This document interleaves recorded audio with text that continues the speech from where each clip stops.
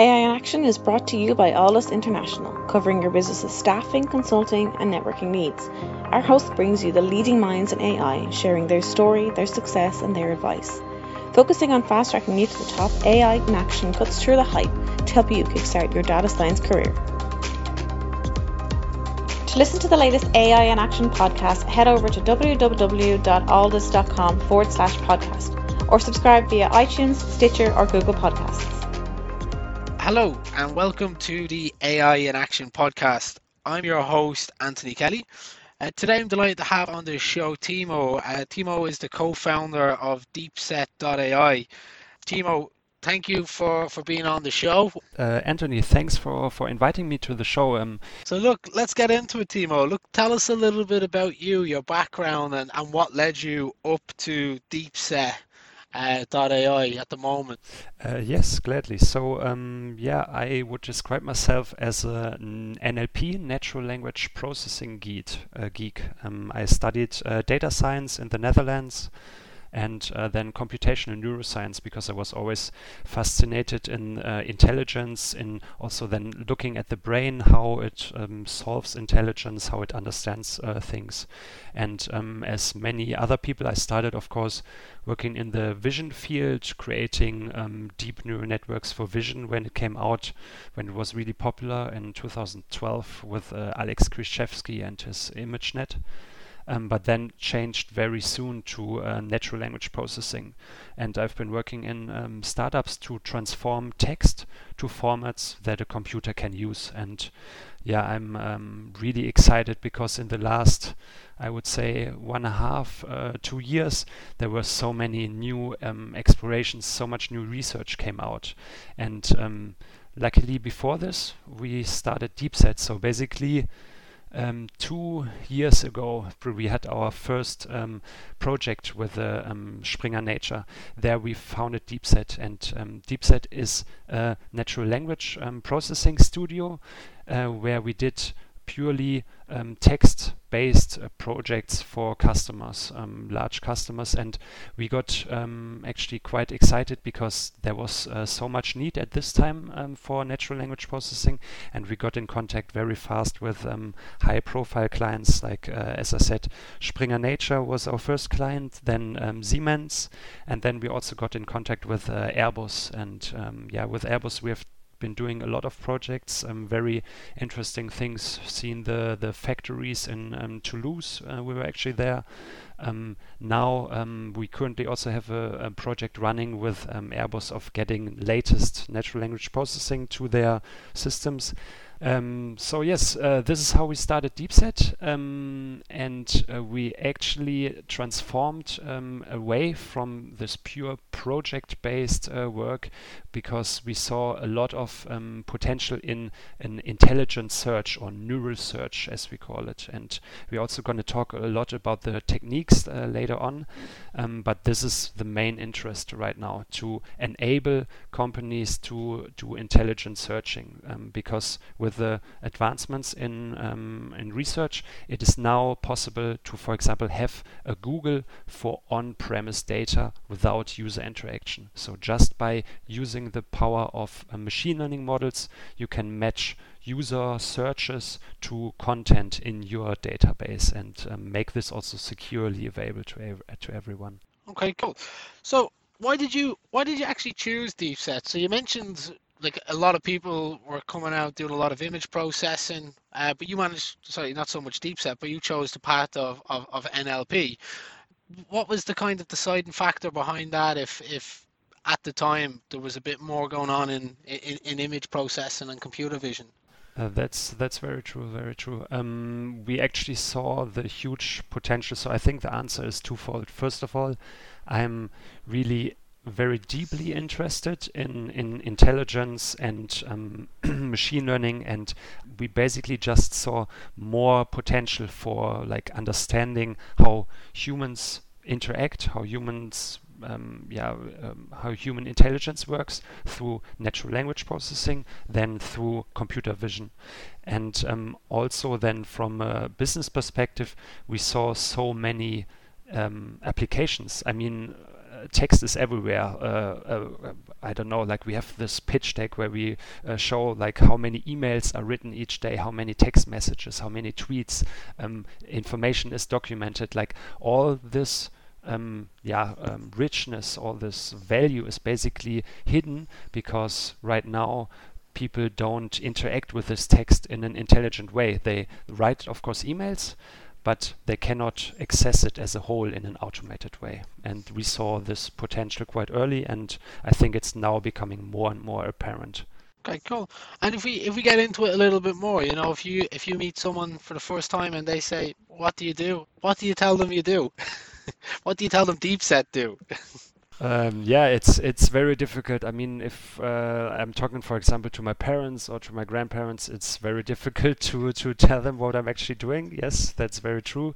I'm trying to tell that we're doing projects for clients to transform text in a meaningful way. For example, analyzing incoming emails, what the content is about, or if somebody has a question like how long can I stay at hotel X, like a customer has a question like this on a customer service side, then we develop systems that automatically extract the answer from the descriptions of the relevant hotels, things like this. This is how I describe the process.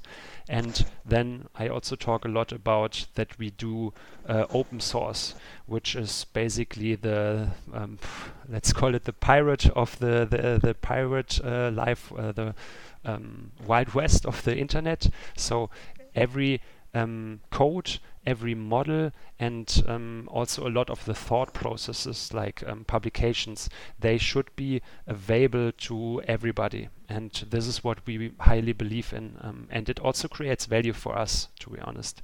Cool. So you wanted to really talk about three really topics that have been very close to you. One very close to the current COVID outbreak.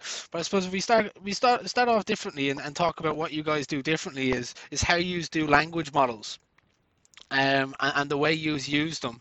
Exactly. Let me give a brief introduction. So a computer cannot work with text directly. It's very difficult from computer if you type in letters and words to understand it. Of course, the computer needs to transform it to numbers.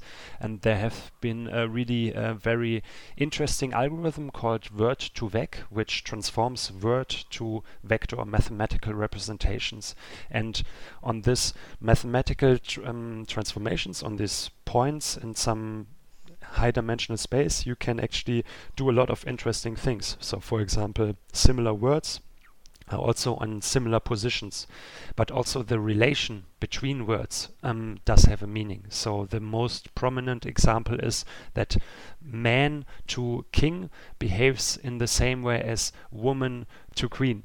And these examples are very prominent. This was an algorithm published 2012, Thomas Mikolov. I think he worked at Google at that time. Now he's with Facebook. And this was transforming words to vector representations.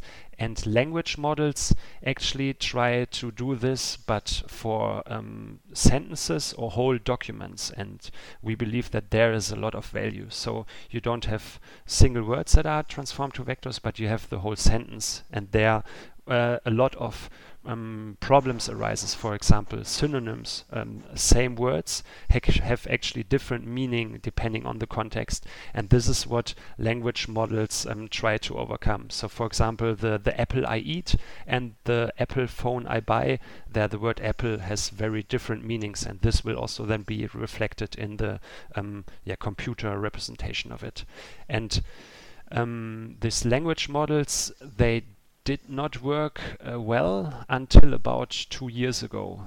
There were a couple of models from Sebastian Ruder from DeepMind and Jeremy Howard from FastAI. They have created models that you train on text and then you can transform to other tasks. But let me maybe talk about a different model, because maybe you have seen it in the news, and it's called BERT. This is also a language model open sourced by Google. And what you do there is you stick a lot of data onto this language model. For example, the whole Wikipedia, or nowadays also much more data, like the whole text data that is available on the internet. You stick it into this model, and this model creates some kind of a model of language, how grammar is, how words are composed together.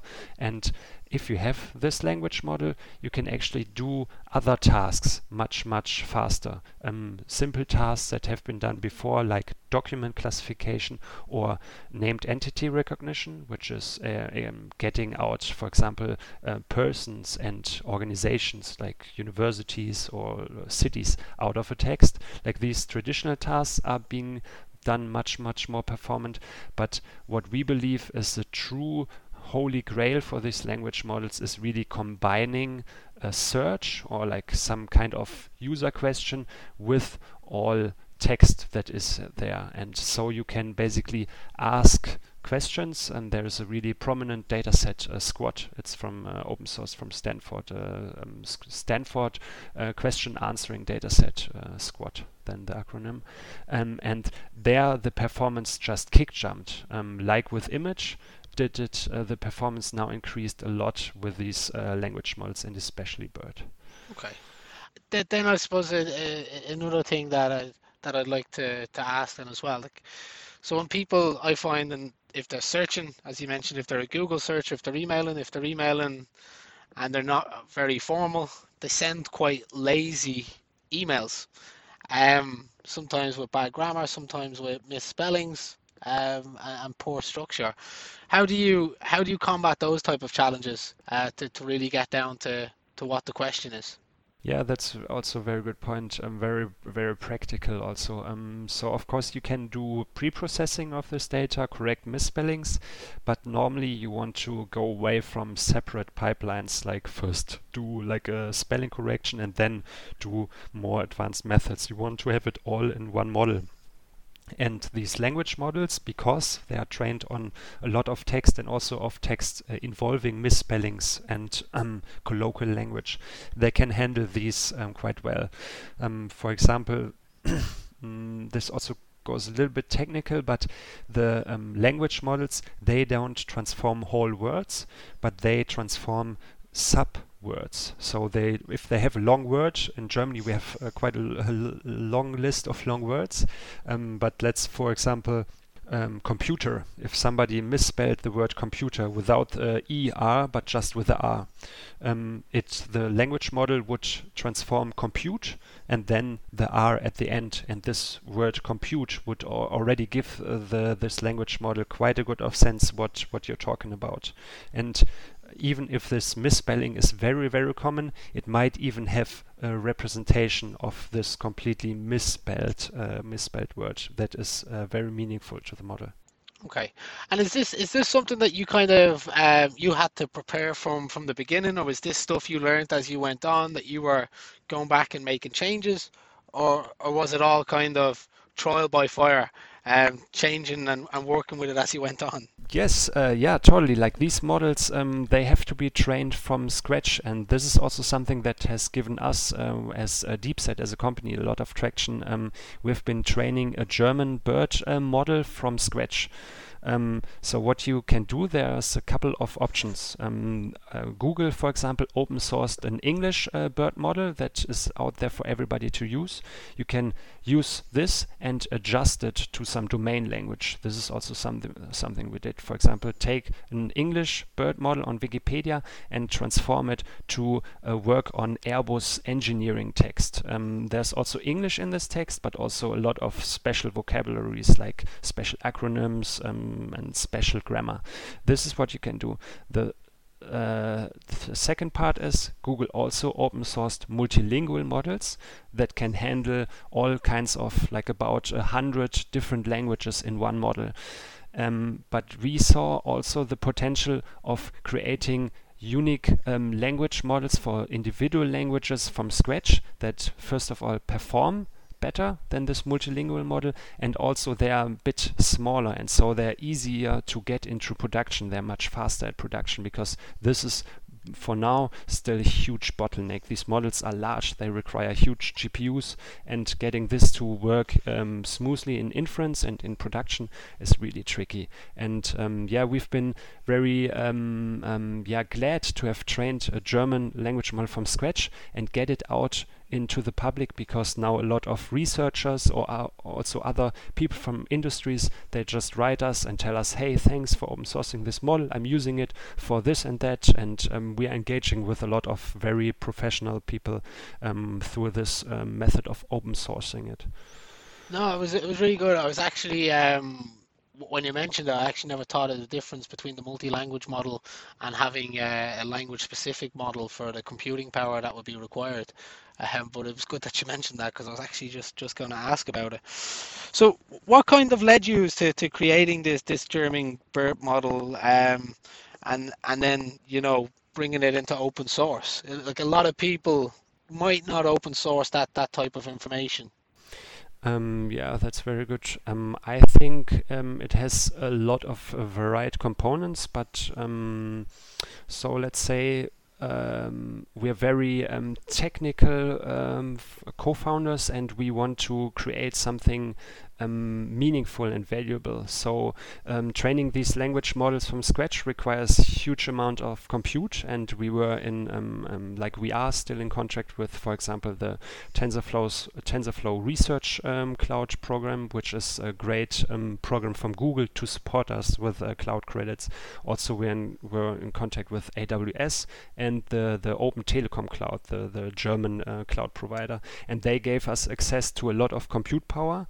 And not everybody, not like a researcher in his small lab, or maybe just somebody who wants to try out things, has the capabilities to do this. So these models, if they're open sourced, they're a great addition to the community. So this is our first and primary interest, but also yes, getting the PR around it and seeing how much it actually brings us value as being recognized as really leading edge NLP, a startup in Germany. This is something really great, and this is also really valuable for us as a company. Yeah, no, do you know what? I can completely understand the rationale behind it, the branding. There's a lot of long-term benefits to that as well. So tell me about the frameworks that you've mentioned to me as well, the farm framework and the haystack framework. Where do they come in? Yes, exactly. So if you train a language model, it's really difficult to assess how good it is. There are certain measures. For example, if you train something, you have something called a loss, which is telling you an overall how the model is performing. But this loss is very specific to model training, and let's not get into details there. But what you actually want is to assess the performance of this model on downstream tasks like document classification, named entity recognition, or question answering. And FARM is a framework for adapting representation models. That's the acronym FARM. And with this framework, you can automatically stick in language models, and you put something on top that is called a neural network that can actually do this document classification or question answering. Like, this needs to be small adjustments to it, and with this you can evaluate how good your language model is quite well. And FARM is heavily based on open source framework from Hugging Face, Transformers. They're really great at implementing the latest models, because BERT is not just it's not the latest model. There have been tens to hundreds of extensions of these language models, and Hugging Face implements these models really, really quick and well in PyTorch, in this open source framework for doing deep learning. And we integrate it and give it a more modular structure. So we always separate language models from the tasks that they are doing, and this makes it really nice to apply these models fast for inference, train these models in modular ways. And with this framework FARM, we could evaluate our training quite well. We're currently also training new versions of BERT and others, and with this framework farm, we can evaluate much structured, much better how these models are performing during the course of training. You were also talking about Haystack. Haystack is our latest framework because, as I said, Deepset is looking more and more into neural search, so an intelligent search, how users can combine search queries with all the data that they have in their system. And Haystack makes this possible on a large scale because you can use a BERT, for example, for question answering, this huge neural network for question answering, but it takes, let's say, 1 hour to go through 1 gigabyte of text. And this is, of course, not scalable in the industry. If somebody asks a question, the person cannot wait for 1 hour to get the answer. And Haystack makes this whole question answering system scalable to large document bases. And this is the direction we see as most prominent, and this is the direction we will go more and more into. And also this Haystack framework was the main basis for the COVID question answering project that we're currently developing. Excellent. So look, if you want to kick into the COVID hackathon, give us a bit of an intro into what the hackathon was about, why you took part, and then the project that you built off the back of it. Yes, so it was in Germany. It was actually quite famous. It's Wir versus Virus, so us against the virus hackathon, organized by public authorities, German government, but also other open source funds like Prototype Fund, really high class initiatives. And a lot of people joined. I think about 40,000 participants in one hackathon. They set up a Slack workspace. They had to call the CEO of Slack to get so many new people on board, so many new people in such a short time. And they made it work with all these people in one Slack workspace. They, of course, divided a lot into different tasks like analyzing the symptoms, for example, or also like information extraction or information services. And we thought that with our frameworks, we can do a lot about how people get information. Because at that time there was still, and we also believe right now, there still is a lack of really officially qualified information about COVID. And the reason is because there is a lot of information out there also on official government sites, but the information is quite spread across a lot of pages, also or especially for very regional insights. And so we set out during this hackathon to code interface where you can ask questions, and then it gets answers about COVID, about Corona. And we do this by crawling all official Corona sites, governmental sites, first right now in English and German, and then we have this knowledge base in our backend.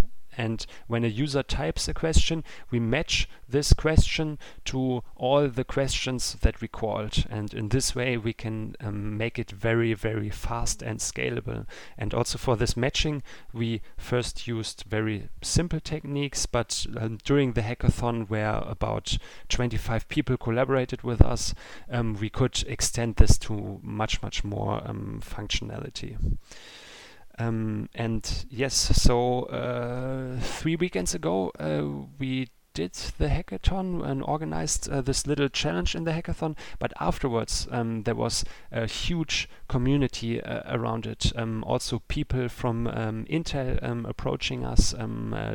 Anthony Rayner from Intel, a really good person. He was very convinced of this approach and the need, and he created a whole group of medical doctors for us to create training labels to actually make this question answering much, much better, because the question answering systems nowadays, they work on Wikipedia type of questions. When was Michael Jackson born? Or tell me the origins of computational theory. So it is rather common knowledge. And if you want to ask specific questions that are corona related, you need very specific data sets. And he is currently working with, I'm not sure, like 10, 15 medical doctors to create this set. So an open sourced annotation data set, which is, I think, quite unique. And this is really great to see that so many people support us. Yeah. Yeah, that's absolutely fantastic. Really, really good work. Well done, and congratulations. It's great to see that it's been picked up by other people, and it's helping medical doctors to do a lot of their research. Look, I know we've kind of run almost over time, but I want to ask one more question before we finish up. I want to make it very specific to you. What technologies or what breakthroughs in NLP do you think are going to have the biggest impact on the NLP as a technology as a whole? Anything from academia or anything coming through that's being used in industry? Of course, getting these language models to all parts of the industry, this will be challenging, and this will change the way people interact with information. This is the development now, and of course the industry lags a little bit behind between the most current research. I think for the future it will be integrating world knowledge in a more meaningful way. So these language models, they do have some kind of knowledge of how words are composed, and you can also generate text. For example, OpenAI, GPT-2, if you have heard about it. If you haven't heard about it, check out Talk to Transformers. These models generate really coherent text, but they don't really have an understanding what they're talking about, and they cannot produce consistent stories. And getting this into a machine through something called memory, it's quite obvious. Memory networks that can access information in a way that is stored then the computer can understand it, not just in bits like how you save your MP3 files, but in this format that a language model can understand. Maybe that's a little bit abstract, but yes, this will be the most breakthroughs in the coming years, and we are already close with this. There are already implementations, but it needs to be done in a better, more meaningful, also in a way that people can check the validity for it, interpretable AI then basically. Excellent. Well, look, Timo, I think that's us for time. For those listening, Timo is the co-founder at Deepset.ai, and you are listening to the AI in Action podcast. I'm your host, Anthony Kelly. Have a great day, everyone. AI in Action is brought to you by Aldus International, covering your business's staffing, consulting, and networking needs. Aldus offer an exec search program. Aldus can help you discover how data science and AI can transform your company. With our unrivaled network of C-suite executives and senior AI professionals, we offer retained search services across the US and Europe. For more information, contact mark@aldus.com. Get the Aldus advantage. Become a member of the Aldus community and enjoy some of the following: AI meetups. Once a month, our community gathers to listen to some of the leading experts in the world of data science and AI. Our speakers come from all over the world, including Dublin, Boston, and Frankfurt. We also have our AI mentors. Our experts will provide mentoring to Aldus members. And don't forget our AI in Action podcast. Each week we have guests from all over the world talking us through their education, career, and more. Become an Aldus member and get the Aldus advantage. For more information and to sign up for our newsletter, log on to www.aldus.com. That's www.aldus.com. Aldus International, empowering through AI.